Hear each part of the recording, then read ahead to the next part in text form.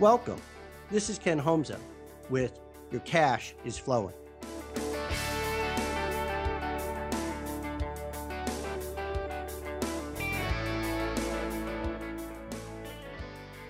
In our last segment, we talked about key external and internal factors and decided to focus on a handful of each. Now I'd like to challenge you to distill your business model to its most basic elements and be true to your passion. Most business owners who truly understand the economics of their business have a mental framework for thinking about their business that works for them and are passionate about their business. While the typical set of financial statements has numerous rows of data, being able to articulate your business simply and concisely is a valuable framework for anyone running a company, division, profit center, or even a department within a large organization. In the early days of my fractional CFO practice, I had a business model distilled to 3 characters on an index card.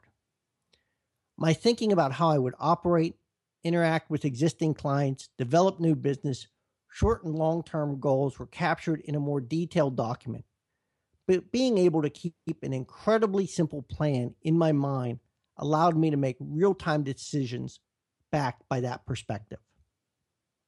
I would encourage every business owner to have a simple framework as a jumping off point to think about their business on a day-to-day basis. Certainly, complex decisions may require deeper analysis, financial modeling, and even changes to the business model. But being able to know in an instant if a particular decision fits with your business is incredibly powerful. Not only does it help you to do things that fit within your business, but much more importantly, it helps you to say no to potential opportunities that do not fit. Often, it is these fringe opportunities that end up being a distraction to the core business and take business owners away from areas about which they are passionate. Recently, I was offered a piece of business which I declined during the first meeting. Someone needed some short-term help in the sale of some equity in their business. I certainly have the experience and could have squeezed them into my schedule, but it was not a long-term fractional CFO opportunity. I politely explained that it didn't fit with my model. They were a bit surprised, but that didn't shock me. I could tell even after a brief initial discussion with them that they tended to chase business that deviated from their core. Therefore, they would naturally think that others behaved in a similar manner. Now, there are certainly trade-offs with my approach, and I recognize that to be the case. The piece of business that one doesn't take could turn into a core piece of business over the longer term, or there might be nothing to replace it, and one might end up with some idle capacity that could have generated some incremental dollars. That said, these are often slippery slopes which I find best to avoid. Some years ago, I did due diligence work with a client on the acquisition of a steel fabricator and erector.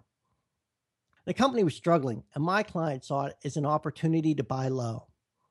What we learned during our investigation process was that the founder was actually an artist who worked in iron and steel, but had taken on some construction work to make ends meet. Over the years, the construction work consumed his time, which left him no time for his artistic work, which was his true passion. The result was a failing company and a very unhappy CEO. This is an example of a business owner who didn't understand what it took to make money at his core business. Now, he might have failed pursuing his passion. There are no guarantees. But he was failing by not pursuing it, and to make matters worse, he hated every minute of it. Distill your business and be true to your core passion. Until next time.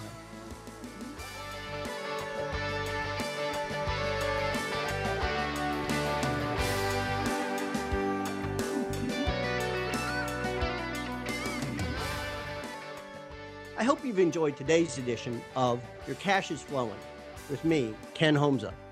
For more information, visit homza.com.